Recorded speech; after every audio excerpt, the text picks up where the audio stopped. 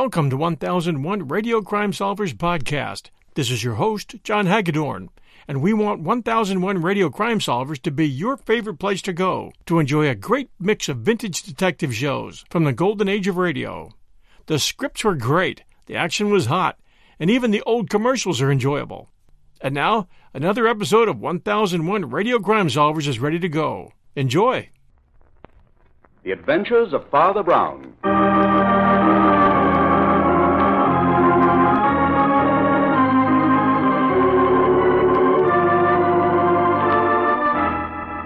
And here he is, Father Brown, the best-loved detective of them all.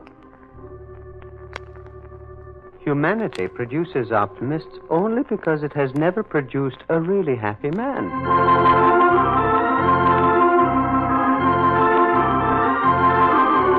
From the masterful and exciting pages of G.K. Chesterton comes that fascinating human being, Father Brown, played by Carl Swenson.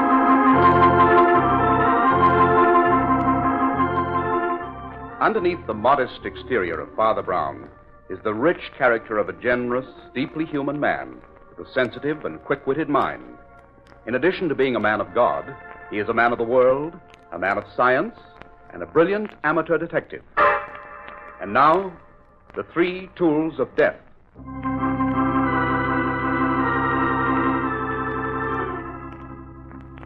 Facing the afterglow of a beautiful summer sunset, Father Brown sits alone in the study of his modest parish house. He is half dozing when Nora, his housekeeper, enters. Father Brown. Father Brown. No. Yes, Nora?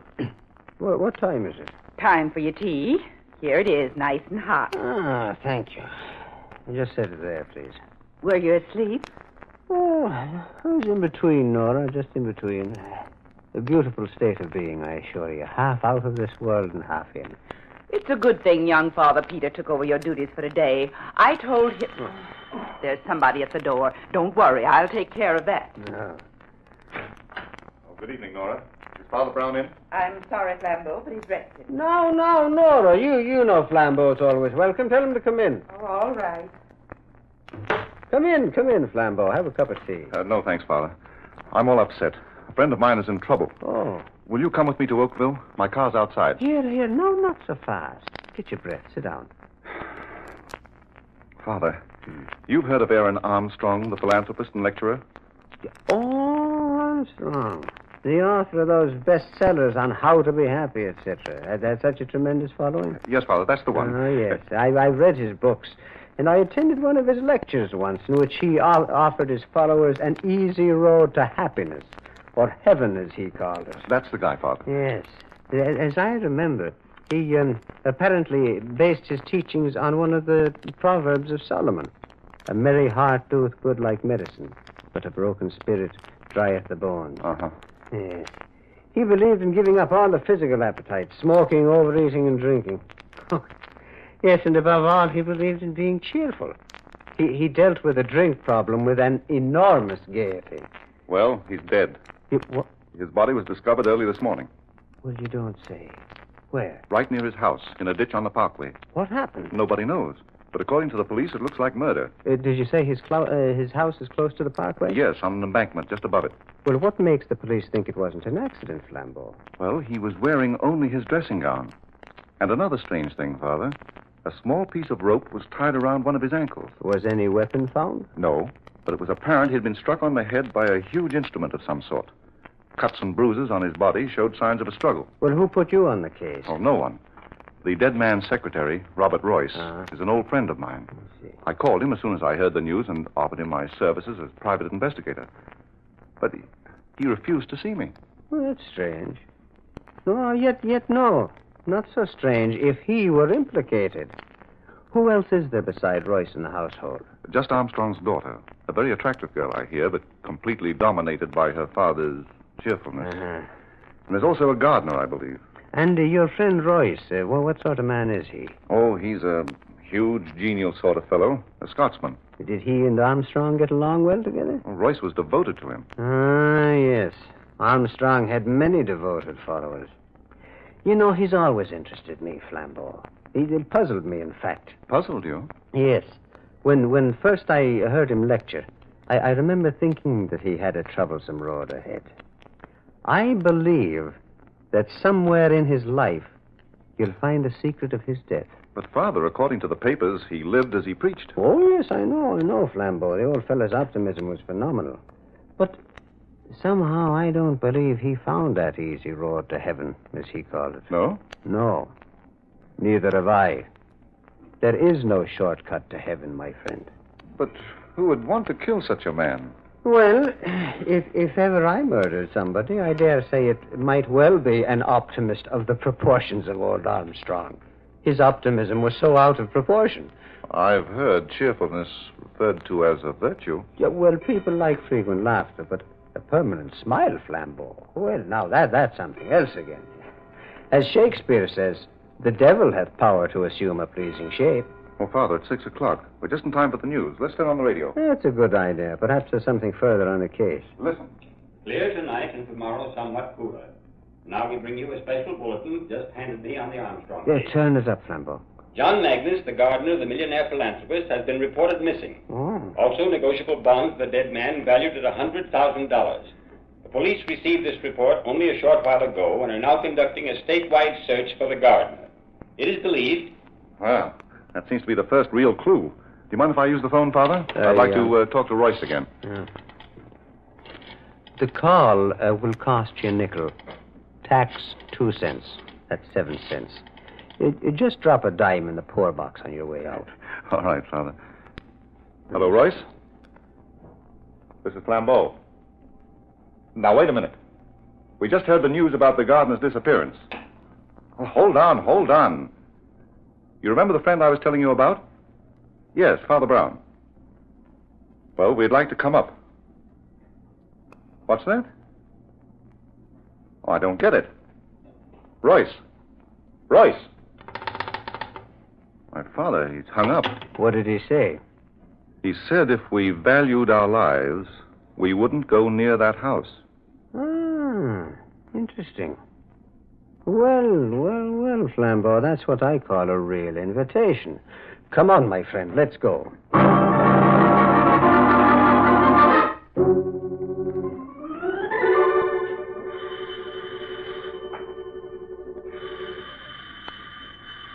Well, I'm sure there's someone here, Father. Ring again, Flambeau. Here's someone now. Yes? What do you want? Oh, good evening, Royce. So it's you, Flambeau. I thought I warned you plain enough over the phone. You did. But look here, Royce. I don't understand It was plain English I spoke. I know, but you sounded like you were in trouble. Well, I'm not. Oh, come, man. Don't act as though we weren't friends. Oh, this is Father Brown. I gathered as much. Mr. Royce, I'm afraid I'm to blame for this visit. Well, it was good of you to come, Father, but I wish you'd both heeded my warning. Man, what kind of a friend would I have been if I had? I tell you, the police have already investigated. I know. I've talked with them. Perhaps we can help you, Mr. Royce. Help? In what way? Well, maybe we could tell better if you'd ask us in. Very well. You may come in. But you should have let sleeping dogs lie, Flambeau.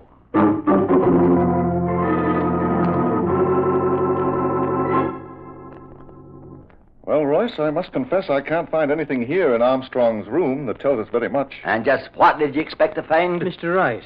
Yes? What do you make of the gardener's disappearance? Magnus is a fool, maybe a thief, but he never killed Mr. Armstrong. I'm sure it was the deed of a madman. I see. My. Well, I would never have expected those to be there. Father, what are you looking at? That pair of socks over there thrown under the bureau. Oh, they should be in the bureau drawer. Here, I'll put them away. Wait. May I have a look at those bureau drawers, Mr. Royce? What for? Well, I'd just like to look. What are you searching for? And I'll take a peep at that closet, too, if you don't mind. Well, now that's funny. What, Father? Everything looked so neat when we came in. Mr. Armstrong was always very particular. Everything is in order on the surface. But underneath, things look different. What things? Well, in the closet, his socks are stuffed in the hangers with his suits. And in the bureau drawers, under those beautifully laid-out shirts... Yes? A whole lot of ginger spilled from a box. Why do you have to go on with this? The police went over the room very thoroughly. The room, perhaps. But they seem to have missed this piece of rope. Look here. I found it caught in the vine just below the ledge of the window. Well, it couldn't have been there this morning or the police would have found it. Well, I just saw the wind blow an end of it out from under the vine. Royce, maybe you can tell me how this piece of rope got there.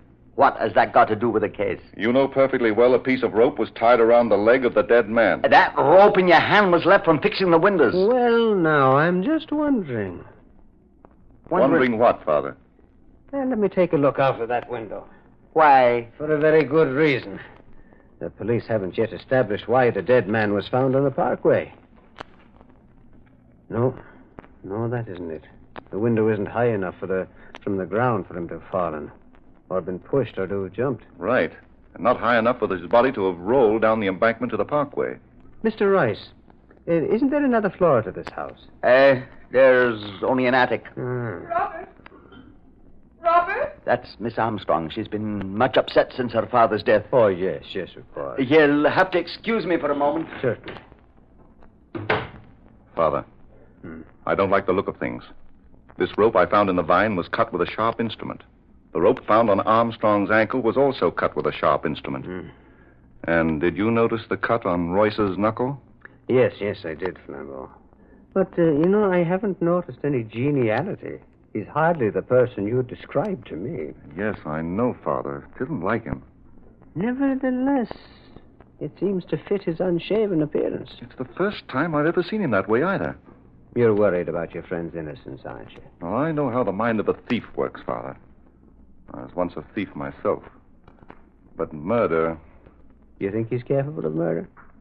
Well, the answer to that one is more up your alley, Father. Well, in any event, he's hiding something.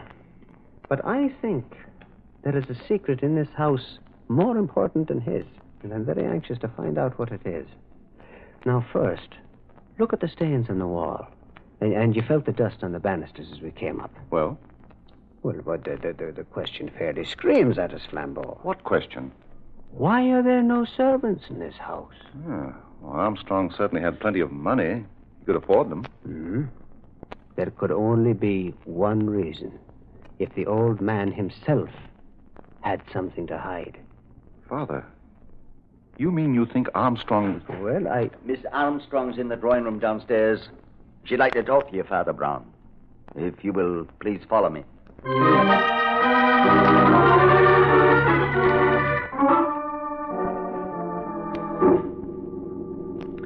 Well, I hesitate to continue, Miss Armstrong. I know how badly you feel.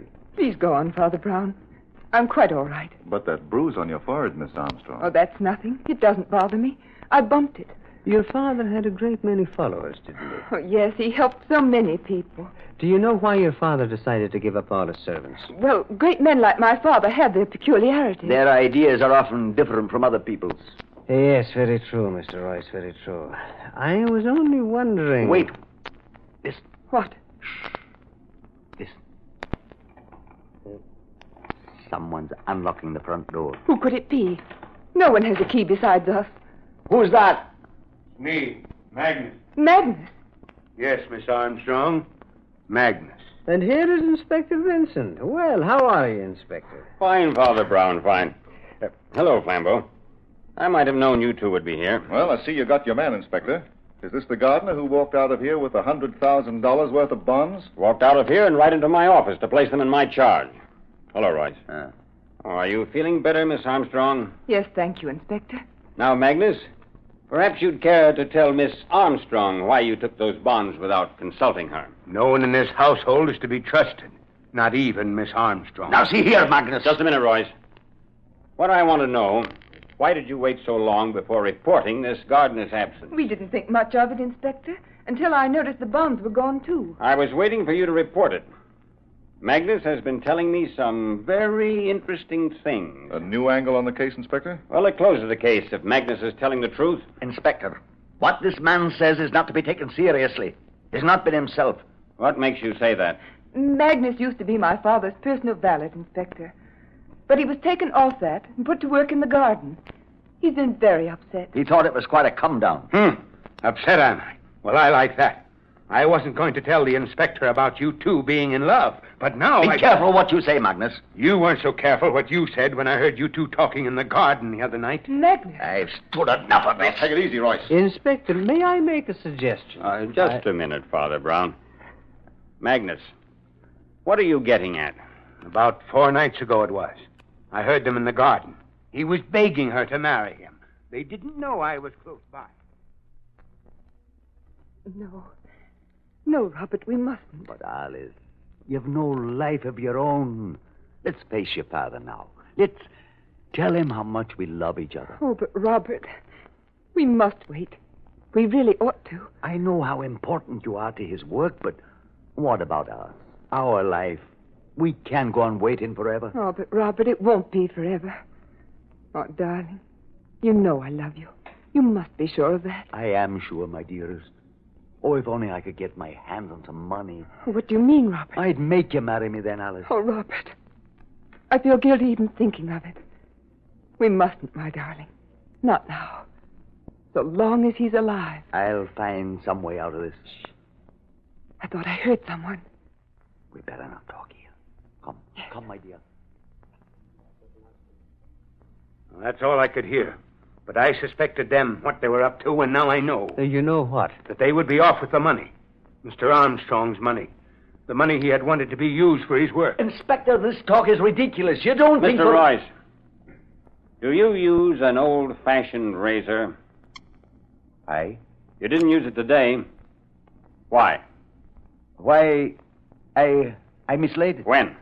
I don't know, since I last shaved, I guess. That was yesterday, you can tell by his beard. Magnus brought your razor to the precinct with him with the bonds. I'm holding it as evidence. Why? Because it had a smear of blood on it. Oh, well, I must have cut myself shaving and forgot to wipe it. Oh, Inspector, is this all the evidence you have of Royce's guilt? Who said anything about Royce's guilt? Now, Magnus, tell them what you told me just now in the office. I was sleeping in my room over the garage, and about 4 this morning I heard shots, followed by loud outcries, which seemed to come from the attic. An instant later, I saw Mr. Armstrong's body pitch from the window and roll down the embankment. When I made sure he was dead, I rushed up to the attic and found his daughter unconscious on the floor with a razor in her hand. You mean Miss Armstrong killed her father? It's a lie! Surely, Father Brown, you for one will take Miss Armstrong's word against this gardener's? But is Miss Armstrong's word against him? So far, she has said nothing. Miss Armstrong, can't you speak? Magnus told the truth. There, you see? I'll get you for this. I'll get you. Here now. No, you'll not say things like that. I will, and I do. Let go, let go. None of that, Royce, or I'll arrest you for assault. No. You'll arrest me for murder. Robert! But, man, you've been Armstrong's best friend. What possessed you? I was drunk. Sure. Didn't I find those empty bottles hidden in the garden, piling up week after week? Sure. I knew what was going on here. Now, Magnus, you've told your story. Let Royce tell his. Maybe he was too drunk to remember. Miss Armstrong did not pick up the razor to attack, but to defend her father from me. In the scuffle, she hit her head against the eaves of the attic. I hurried down to get something to revive her, and it must have been then that Magnus came in and found her. Oh, Robert! Robert! All right, Royce. Come along. Wait, Inspector, before you arrest Royce. What is it now, Father Brown? Well, so far we've had opinions and confessions. But we haven't had facts. And we need facts. And where do you think we'll find them? In the attic. In the attic? Yes, Inspector.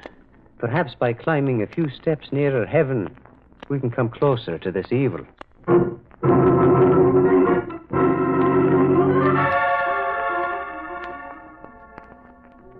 But, Father, I can't figure out what you expect to find in this attic.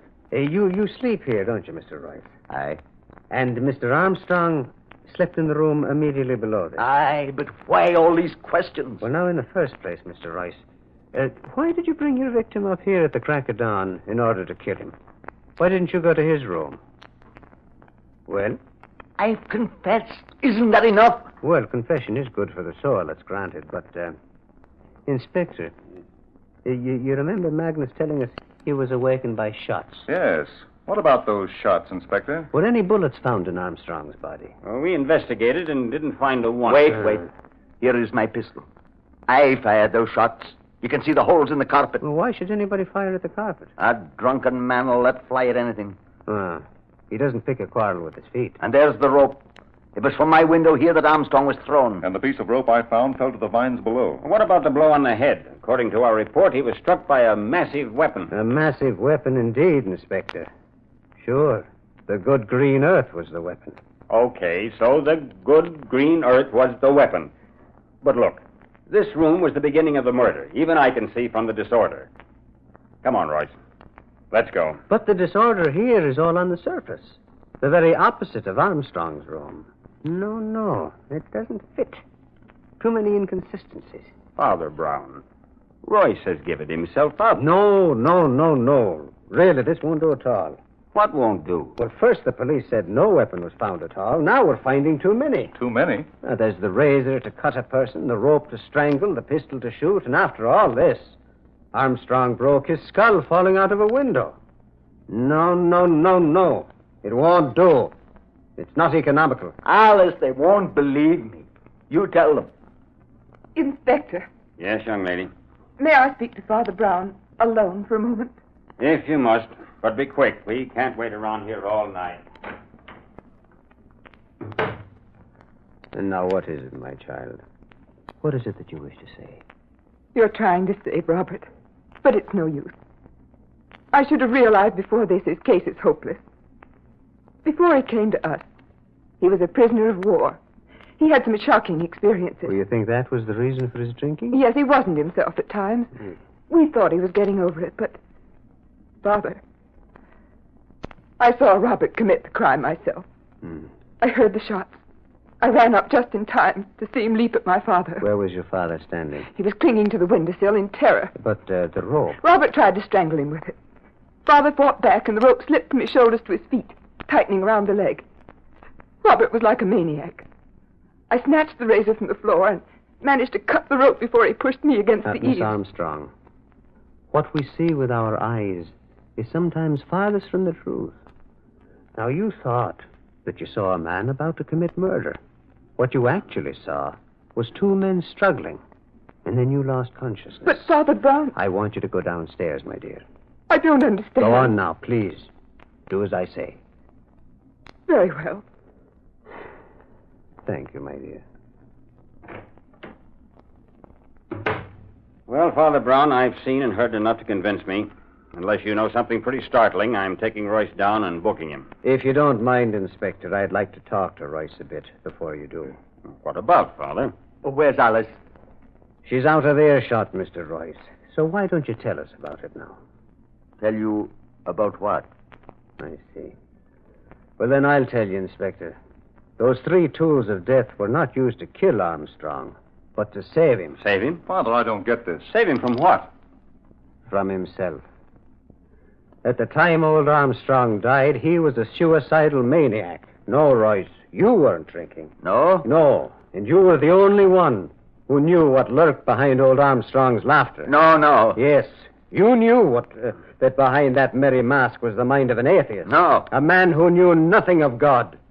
He didn't realize until it was too late that human beings need something to worship greater than themselves. I warned Flambeau not to bring you here, Father. I was afraid it might come to this. Well, man, what harm is there in the truth now? Alice must never know. Why? Why shouldn't she be told that you weren't the enemy her father feared? Shall I name the enemy, Royce? All right, Father Brown. You win. This morning, Armstrong was determined to do away with himself. He knew I kept my service pistol in my dresser. And when he heard me go down to the kitchen early at dawn, he left his room and came up here. And you came in and accidentally surprised him. I got the pistol out of his hand, but in the struggle I had no time to unload, so I fired at the carpet. Then he found my razor and tried to slash himself. I snatched it from him and flung it to the floor. I ran after him with a rope to tie him up. And it was then that the unlucky girl ran in, and misunderstanding the struggle... She tried to cut her father free with a razor. She cut the rope, slashing my knuckle just as I pushed her, and he went crashing into eternity out of that window. But, Father Brown, you spoke of an enemy old man Armstrong feared. I did, yes. You mean the enemy was in this room with him at the same time as Royce? Yes. Who was it? The sin. The very thing Armstrong was so vehement against. You mean alcohol? It was his worst enemy. The moment I saw the ginger in one of the bureau drawers downstairs, I suspected it was the futile effort of a man who was trying to give up drinking.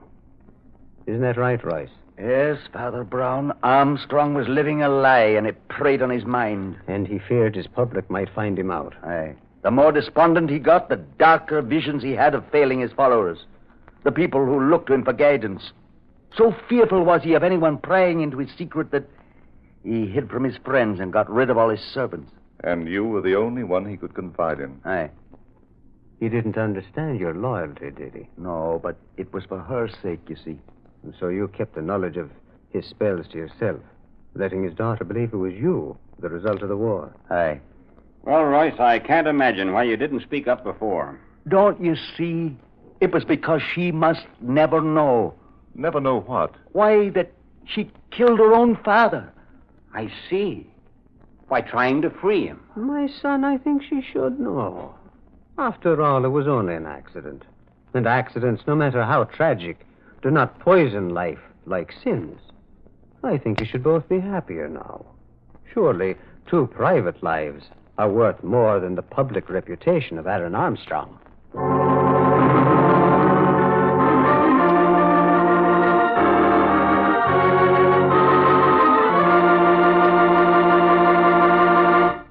Well, Father, at last you're back. Yes, we were worried. Hello, Nora. Hello, Peter. Have you had dinner? No, I don't think I have. Oh, that's a shame. I'd better go fix you something right away. Ah, my. It's nice to sit down again. Oh, Peter, you missed your story tonight. I'm sorry. Father, I heard tonight's story. Many versions of it. You did? How? From the news commentators over the radio. Oh. They've been reading bulletins on it every half hour or so. I see. Tell me, Father, what made you suspect Royce wasn't guilty? Well, looking into the hidden places of his attic room convinced me of Royce's innate neatness, Peter. I don't quite see. Well, I knew that no one as orderly as Royce could commit such a murder. The whole thing was too sloppy. I mean, the 3 tools of death. But how did you discover that Armstrong was a suicide? Well, the same method, but in reverse. I'm afraid my methods are not orthodox, Peter. I'm no real detective. To me, a man's inner nature must be revealed first. Armstrong's habits revealed his nature just as Royce's did. They justified certain suspicions I had when Flambeau told me of his death. What do you mean? Well, Armstrong's erratic character was clear to me when I looked into his bureau drawers. See, there I saw the compartments of his mind. The neatness mixed with the disorder which his friend Royce had tried to cover up. The litter reflecting the mind of the depressed. Surely you had something more than that to prove he was a suicide. Well, yes, Peter, I had myself. Yourself? Yes. I dare say that I would feel as Armstrong did if I had ever preached an easy road to happiness and then had slipped into a ditch by the side of the road. Yes, Father, I see. Yes. Well, now, good night, Father Peter. Good night, Father Brown.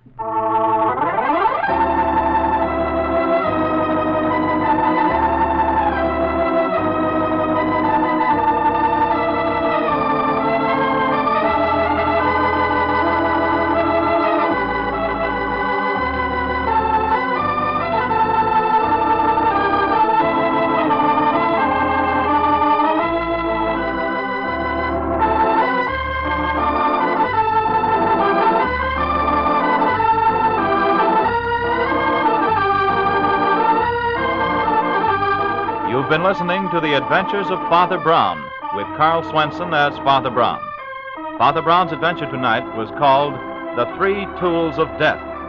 The character of Father Brown was created by G.K. Chesterton in the detective novels called The Adventures of Father Brown.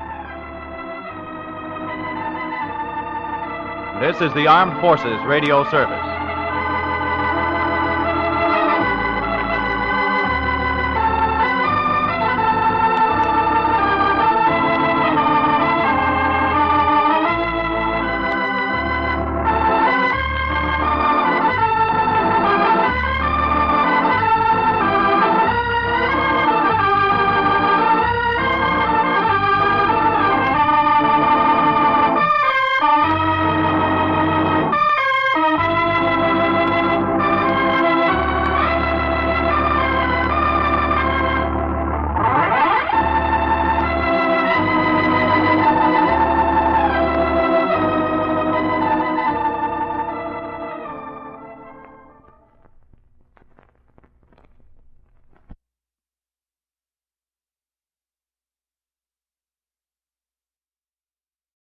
Mutual Broadcasting System presents The Adventures of Father Brown.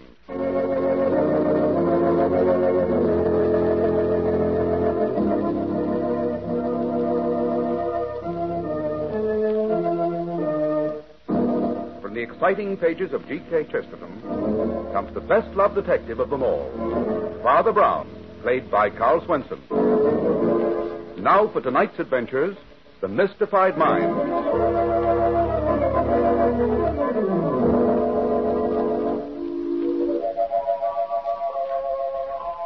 It is just after lunch on a hot August afternoon, and Father Brown sits at his desk in the study of his modest parish house. He's deep in his notebooks and monthly records. Father Brown doesn't look up at the sound of the doorbell. Nora, the housekeeper, comes along the corridor past the study door. Pity they can't leave him alone just for once. Hello, Nora. Oh, it's you, Flambeau. Yes. Is Father Brown in? I've brought someone to see him. This is Miss Harris, Nora. Good afternoon, Nora. Flambeau told me about you. Nothing good, I warrant. Well, if you must see Father Brown, you must. He's in his study. Oh, thank you, Nora. This way, Miss Harris. You know, Nora's bark is much worse than her bite. Hello, Father Brown. Well, Flambeau. My, this is a pleasure. I've brought someone to see you, Father. This is Miss Joyce Harridge. Well, come in, my dear. Come in. Pull up that comfortable chair for Miss Harris, Flambeau. I'm afraid we're disturbing you, Father. One of man's greatest pleasures is to be disturbed at his work. There, sit down, my dear. Thank you, Father. Miss Harridge has brought me a case, Father, which I think is more up your alley than mine. Oh. The fact is, we're on our way now to talk to a murderer in his cell. Oh. And what makes you think, Miss Harris, that this man you call a murderer is not guilty? Why, how do you know I think that, Father? Well, because Flambeau is a detective. And the only use a man charged with murder has for a detective is to prove his innocence. Well, you've hit the nail on the head, Father. But I'm afraid there isn't much I can do. It looks like an open and shut case. You know, I have never understood the meaning of that phrase, Flambeau. To be both open and shut is a paradox. Well, now suppose, my dear, that you tell me about the man in the cell whom someone has called a murderer. Well, to begin with, Father, Industrial Engineers. Rollins' offices are located on the 17th floor of the Jefferson Building. The whole thing happened last Thursday morning, just after I arrived at the office. I see. Well, go on. Well, every Thursday morning, just as our office opens, a man comes in to clean the windows. I see. His name is Luigi Conti. We've all gotten to know him well over the years because his daughter was in Keller. I just got into the office last week. Good morning, Miss Harris. You know, I've sent you not to come to work. Good morning, Lisa. Good morning, Mr. Clayton. Hello, darling. Oh, just think what it would be like at the beach today. I guess the sick grandmother gag has worn itself out. Let's plan the beach for the weekend, though, huh? Oh, yes, I'd love it. Oh, good morning, Mr. Gregory. Good morning. Whether it's good or not is a matter of your own personal feeling. If you're waiting to get into the vault, it's only 3. The time lock won't work for another 2 minutes. When I first came to work here, I was convinced, though it wasn't until I began getting here on time that I discovered he actually lived in the outside world. Uh-oh. Well, I want to talk to you about the Kennedy job after I've gone through the mail, Clayton. Yes, sir. Oh, there's the window cleaner. You know it's gotten so you can tell time by Luigi. Joyce, yes. You know, that's a job I wouldn't like to have. What? Luigi's. It does something to the pit of my stomach when I see him climb out on that. He's used to it. There's really no danger with one of those safety belts. The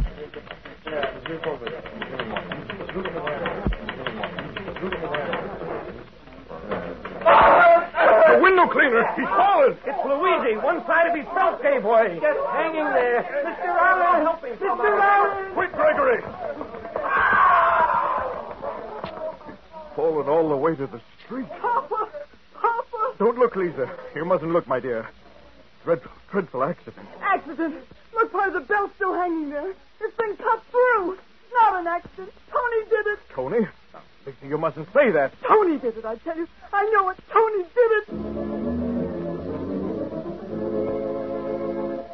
That's the whole crux of the case, Father. It was murder, all right, because Luigi's safety belt had been cut through with a razor blade. Oh, my. So that the minute he threw his weight against it, it gave way. And the man that Lisa accused, the man she called Tony. That's Anthony Cremona, Father. Uh-huh. He's been arrested and charged with the murder. He was Luigi's assistant at the Jefferson building. And he was nuts about Luigi's daughter. Well, why did the girl jump so quickly to the conclusion that it was this boy who had cut the safety belt? Well, apparently because the old man and the boy were constantly arguing and fighting. There were threats and counter-threats. I see. Father, Luigi was terribly proud of Lisa. Every cent he'd earned had gone for her education and business school. He thought Tony wasn't good enough for her. He was dead set against anything serious developing between them. Their window cleaning equipment in a closet, and both Tony and Luigi had a key to it. Young Tony had plenty of opportunity to slice the belt with a razor blade. As far as the cops are concerned, that's all there is to it. Yes. Well, is that all the evidence against him, Flambeau? That's all the police have found, Father. No, that's just too black and white. There are no shadings, no coloring. People are not so simple as a first-grade problem in arithmetic, you know. Well, Father, I've gotten to know Tony a little in the last year. Oh? He'd been so anxious to marry Lisa, he's been working like a Trojan to better himself. Going to night school, studying engineering. Father, Miss Harridge has an interesting point to make. Oh. Well, it's simply this, Father Brown. If Tony had struck down Lisa's father in the midst of one of their arguments, it would fit his character, his hot temper. Yes, but cutting through the belt was a cold and character, is that it? Yes, Father. I see. I think we should not put off going to see Anthony Cremona in this terrace. No, but the trouble is he won't see anyone. He won't talk to a lawyer, he won't see Miss Harridge, and he won't see me. We thought that maybe with you, he might feel differently. Well, sometimes injustice will turn a man's face away from all other men. We can only try, Miss Harris. We can only try.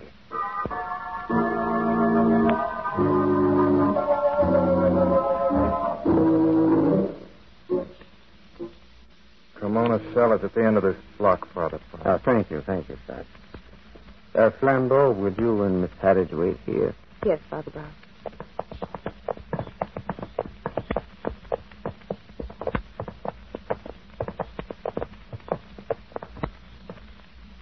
Someone to see you, Cremona. I don't want to see anybody. Tony. I didn't know they sent a priest to see you till just before the hanging. But there are two kinds of hanging, Tony. The hanging that takes place in the minds of men, and the hanging that takes place at the end of a rope. A priest may be valuable in both cases. Well, I can't stop you from talking to me if you want to. You may open the cell door for me, Sergeant. Holler when you want to get out, Father. All right, thank you. Now, look, if this is some kind of a trick to get me to change my story. Since I haven't heard your story, Tony, why should I ask you to change it? Well, maybe it don't sound like much. Can't change the truth. And who is it that doesn't believe it? The police? Lisa. You know something, Father? The minute it happened, the very minute it happened, Lisa shouted out my name. Yes, but you had threatened her father, hadn't you, Tony? Sure, I threatened him. He was a stubborn, narrow-minded old fool. But I had a suit of clothes from a fine tailor and plenty of dough in my pocket. He'd have thought I was the right guy. Yes, Tony? Father, Lisa hasn't even been to see me. She hasn't given me a chance. You think she'd at least hear my side of it, wouldn't you? Well, what is your side of it, my son? I never touched Luigi's safety belt. Kept our stuff in the same closet, but I never touched this belt. Yes, go on, Tony. If I was going to murder Luigi, I wouldn't have been satisfied with cutting just one side of his belt. No? No. But the belt should have held him up, even when one side gave way. It was an accident the other side of the belt didn't hold. No window cleaner would have cut just one side of the belt if he wanted Luigi to fall. What's the use of my telling him that? Maybe a great deal of use, Tony. You see, there's a bitterness in your heart that's keeping a cloud in front of your eyes. You have friends, you know. Friends? Oh, well, it's Miss Harris who believes in. And there's Flambeau, the detective hired to clear you of this charge. And there's me, Tony. Do you mean that, Father? Yes. You really mean it? Well, of course I do. Well, then, if you see Lisa, will you tell her? Well, Will you tell her there are still people that don't go around accusing a man without giving him a hearing?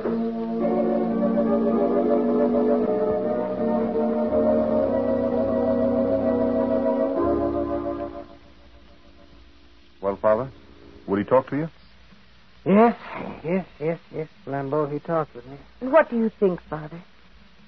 Sometimes the things I think are frightening, even to me. Sometimes I wish I could give up the whole business of thinking. Then you think Tony is guilty? No, Miss Haddage, I think he's innocent. But in that case, Father... But thinking it isn't proving it.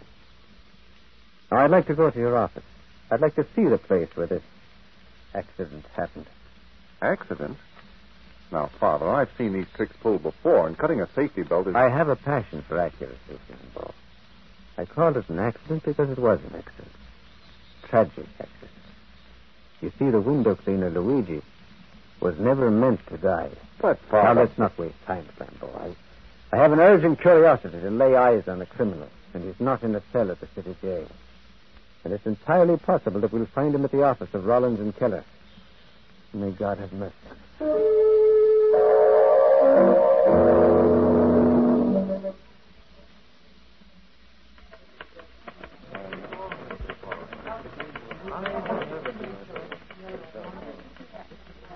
And this is the office where it happened, eh, Miss Haddage? Yes, Father. There's only this one large drafting room and Mr. Rollins' private office. I see. That's the vault that you spoke of. Yes, it is. Old Gregory sits there by the wicket, and nobody goes in or out of the vault without being checked by him. Oh, what's so valuable in the vault? Oh, chiefly blueprints. We do a lot of work for the government. All very hush-hush. Now, which is the window from which Luigi fell? Oh, that one over there, at the far end of the office. Ah, yes, it would be at the far end. Miss Haddage, I think I should talk to your employer, Mr. Rollins. Very well, Father. His office is right over here. Thank you.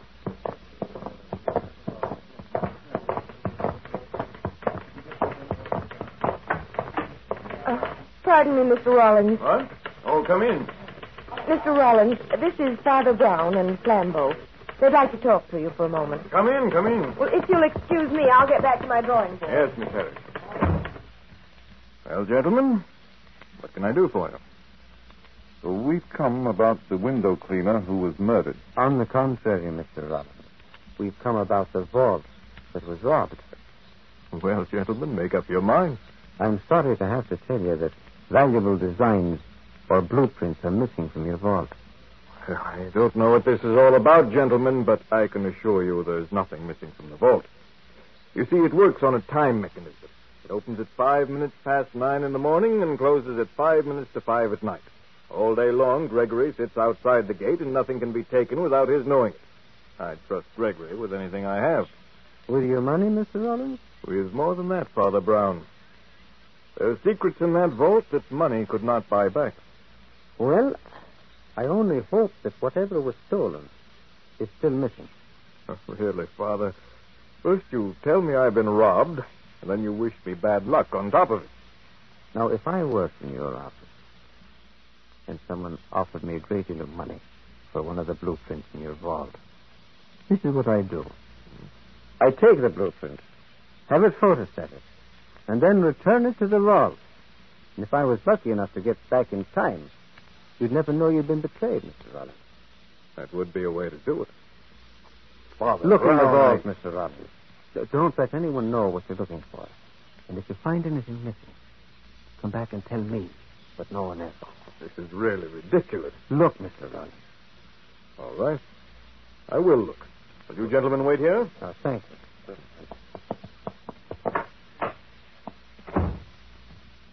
Of course, I'm really an innocent bystander, but if it wouldn't be too much trouble to explain... Yeah, but the trouble doesn't lie in the explanations, Flambeau. The trouble lies in catching a peculiarly subtle thief. Murderer. That's the point, Flambeau. There was no murderer. By intent. And how was Luigi supposed to fall 17 stories to the street without dying, Father? He wasn't supposed to fall.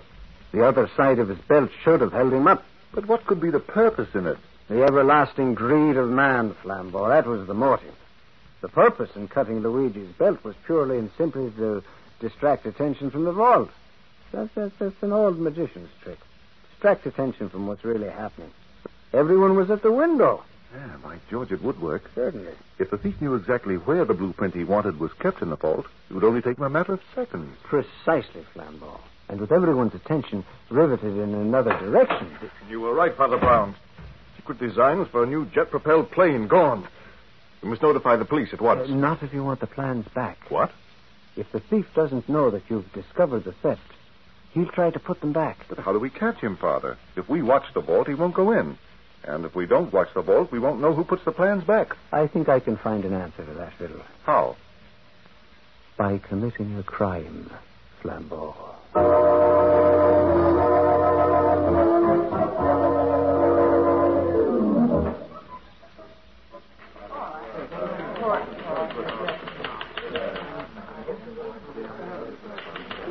What are you doing here, Father Brown? Oh, I'm just sitting on this bench, Miss Harridge.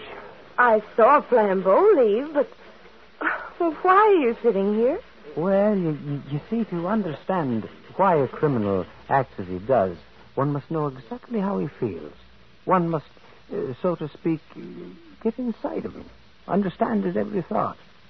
And when I've done this, when I've reached the point of committing the crime myself, then I know who the criminal is. Oh, well, that sounds complicated. Understanding the human mind is the most complicated of all sciences, Miss Harridge. Now, take yourself, for example. Your interest in young Tony Cremona. Is it just ordinary human kindness? Or is it personal and intimate? It's just that he's a nice boy who's being blamed for something I don't think he did. I see. And, is there no one else here who feels the same as you? I know Jim Clayton. I'd like to talk to this Mr. Clayton of yours, may I? Yes, I'll call him. Jim? Jim? Yes? Jim, this is Father Brown. Oh, hello, Father. How do you do? Joyce has been telling me that you feel the same way as we do about Tony Cremona. Well, unfortunately, just feeling something will not help him. Yes, I know. The trouble is, there aren't any clues that point in any other direction. That's what makes it such a clever crime. But just because a man points in a certain direction, Mr. Clayton, doesn't mean that we must walk in that direction. So I am stubbornly walking in all the other directions, if you see what I mean.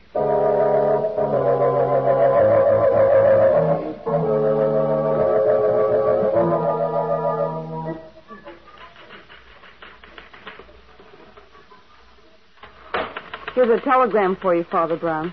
But the telegram? Well, now, that's odd. It's very odd. Advise you leave office of Rollins and Keller and don't come back. Well. Father Brown. Yes? I'm Lisa Conte. I know why you're here. Oh, do you now? Because I don't know why you're here, Lisa. I work here. What else should I be? Well, you might be in a cell at the city jail, talking to a nice young man who's eating out his heart because of you. Talking to a murderer, you mean? And where is your authority for judging, Lisa? Even a court of law will listen to young Tony's story. He threatened to kill Papa. He did it. They hang him. I'll stand and watch it and be glad.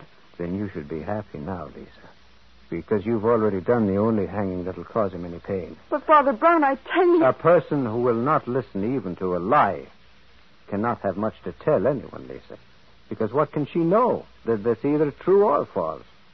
Tell me, who delivered this telegram? Oh, it was delivered by a regular messenger, Father. I see. Here, read it. What? It's a threat against you, Father Brown. Do you think the police allowed Tony to send me that telegram from his cell in the city jail? Oh, no. They tell me, Lisa, that it's possible to visit the jail at any time, day or night.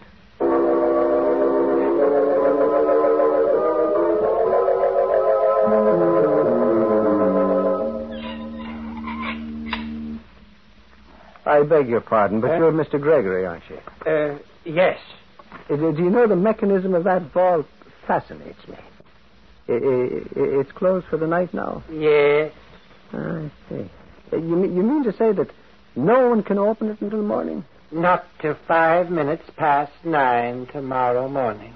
Tomorrow morning. You certain? There's no way on earth to open it till then. Well, now, you may think it odd for me to have this turn of mind, Mr. Gregory, but suppose a thief were to walk into the vault in broad daylight and come out with something he had no right to have. I'd stop him. Oh, but suppose he was a monstrous big man, Mr. Gregory, who could pick you up and put you aside like a child. Then I'd shoot him. You see, I keep a gun in this desk drawer. Oh, my. Yes. Well, now, suppose that you weren't at your post, Mr. Gregory. I'm always at my post. Always? Always. Well, that's an interesting speculation, Mr. Gregory. Good night. Yeah. I'll see you in the morning, just before you open your wonderful vault. You're coming back again tomorrow? Oh, yes. Unless, of course, I should receive a visit from a murderer before that time.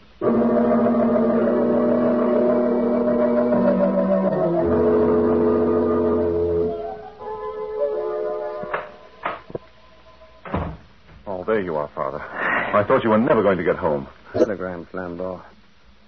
I've been warned to give up my innocent bench sitting at Rollins and Keller. Here, you can see for yourself. Oh, so that's the way the wind blows. Well, at any rate, it's a wind, Flambeau, but I'm frank to say that I don't know from what direction it blows. Oh, excuse me, Flambeau. Of course. Father Brown speaking. Okay, then listen. Who is this? Never mind who it is. The boy won't hang if you mind your own business. What? Well, what's that? You got the telegram? Yes, I got it. Did you send it? Never mind who sent it. It's good advice. Now, you stay away from Rollins and Keller, you understand? Stay away. Hello?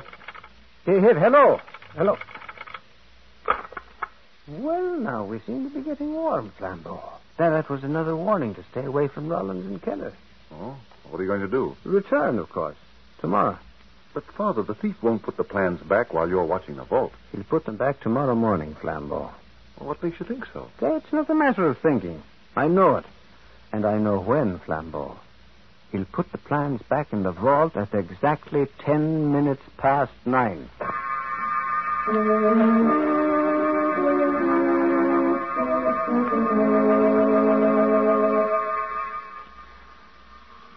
Floors, please. 17, please. Well, what's the matter, Father? You look worried. We've drawn this a touch fine, Flambeau. It's already 1 minute past 9. Well, unless the elevator breaks down. Oh, don't even think such a thought, Flambeau. Don't even think. 17. Well, we made it.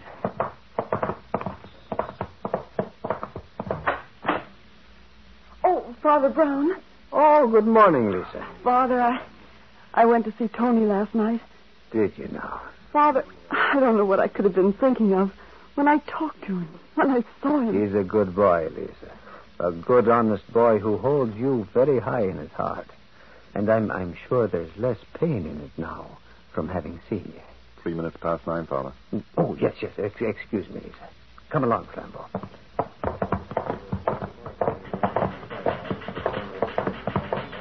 Good morning, Father Brown. Good morning, Miss Harris. Good morning, Mr. Clayton. Hello, Father. I hope to be here in time to see the vault mechanism. Well, you've hit it right on the nose, Father. There's Gregory standing by now. I see you did come back. Yes, I came back, Mr. Gregory. Well, now, how does this vault of yours work? In 30 seconds, I open the door. You mean to say there's no ringing of bells? No fanfare of trumpets? No. I just open the door. Like this. Well, now, Mr. Gregory, I am disappointed. You know, somehow I expected more drama. Here comes Mr. Rollins, Father. Oh, good morning, Mr. Rollins. Father Brown, I simply can't hold off going to the police any longer. I have a responsibility to the government. Those plans... Those plans, Mr. Rollins, will be in your hands in a very few minutes. You know who took them? Oh, you might say that I do. Well, what time is it, Flambeau? 7 minutes past 9, Father. Well, then there's no use delaying. Flambeau, please take those very efficient handcuffs from your pocket and put them on Mr. Gregory. Gregory? Why, that's Arrest impossible. Mr. Gregory, Flambeau. Well, it's your party, Father. All right, Gregory, hold out your hand. This is insane. I tell you, you're all insane. I had nothing to do with that window cleaner's death. You're charged with stealing important plans from the vault, Gregory. That's not true. You know that's not true, don't you, Mr. Rollins? Plans have been stolen from the vault, Gregory, but I think this is a mistake. I can't believe that you had anything to do with it. I back Gregory to the limit, too. Nothing could be taken from the vault without Gregory's connivance. He says he never left his post here. No. Well, if he didn't, then he's a thief. Come along, Gregory. Oh, really, Father Brown? Gregory's been with us 30 years. There's no doubt about it. Gregory's on the level. Well, maybe he is. If Father Brown says to copy, my copy.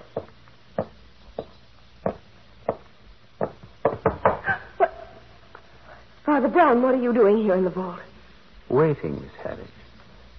Waiting for you to bring back the plan. So you knew. Well, How did you know? well, I didn't. Not really. But- All I knew was that the thief would come into the vault. You see, Miss Harris, you fell for your own trick.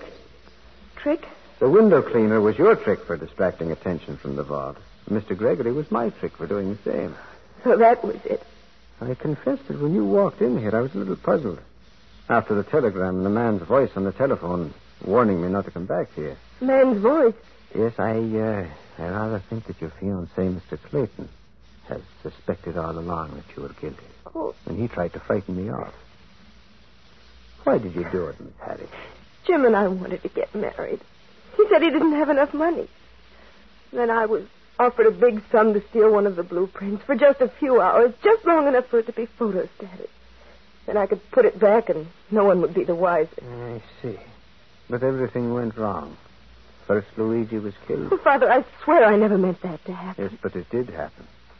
And then when Tony was arrested, you went to Flambeau. I wish I knew why. I wish I knew why I went to Flambeau in the first place. Because no person is all bad or all good. You knew that Tony was innocent, and the goodness in you forced you to do something to help him. It's a strange twist that you must now forfeit your freedom, perhaps your life, only because you were not all bad. Oh, help me, Father. Please help me. Yes. Yes, I'll help you. But we must begin by facing the music. Come along, Miss Harris.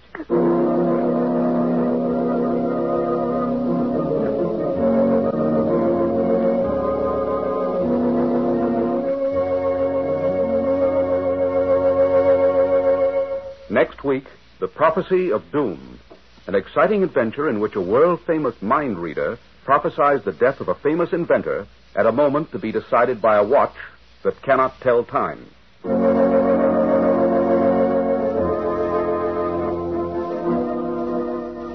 The Adventures of Father Brown, based on the stories by G.K. Chesterton, was produced by Francis Sherling Oliver and directed by William M. Sweets. Carl Swenson was Father Brown, and the cast included Barry Thompson, Mitzi Gould, Bobby Reddick, Bill Griffiths, Will Geer, Gretchen Davidson, Vinton Hayworth, and Gladys Thornton. The script was by Judson Phillips, and the music by Bill Wurgis. John Stanley speaking.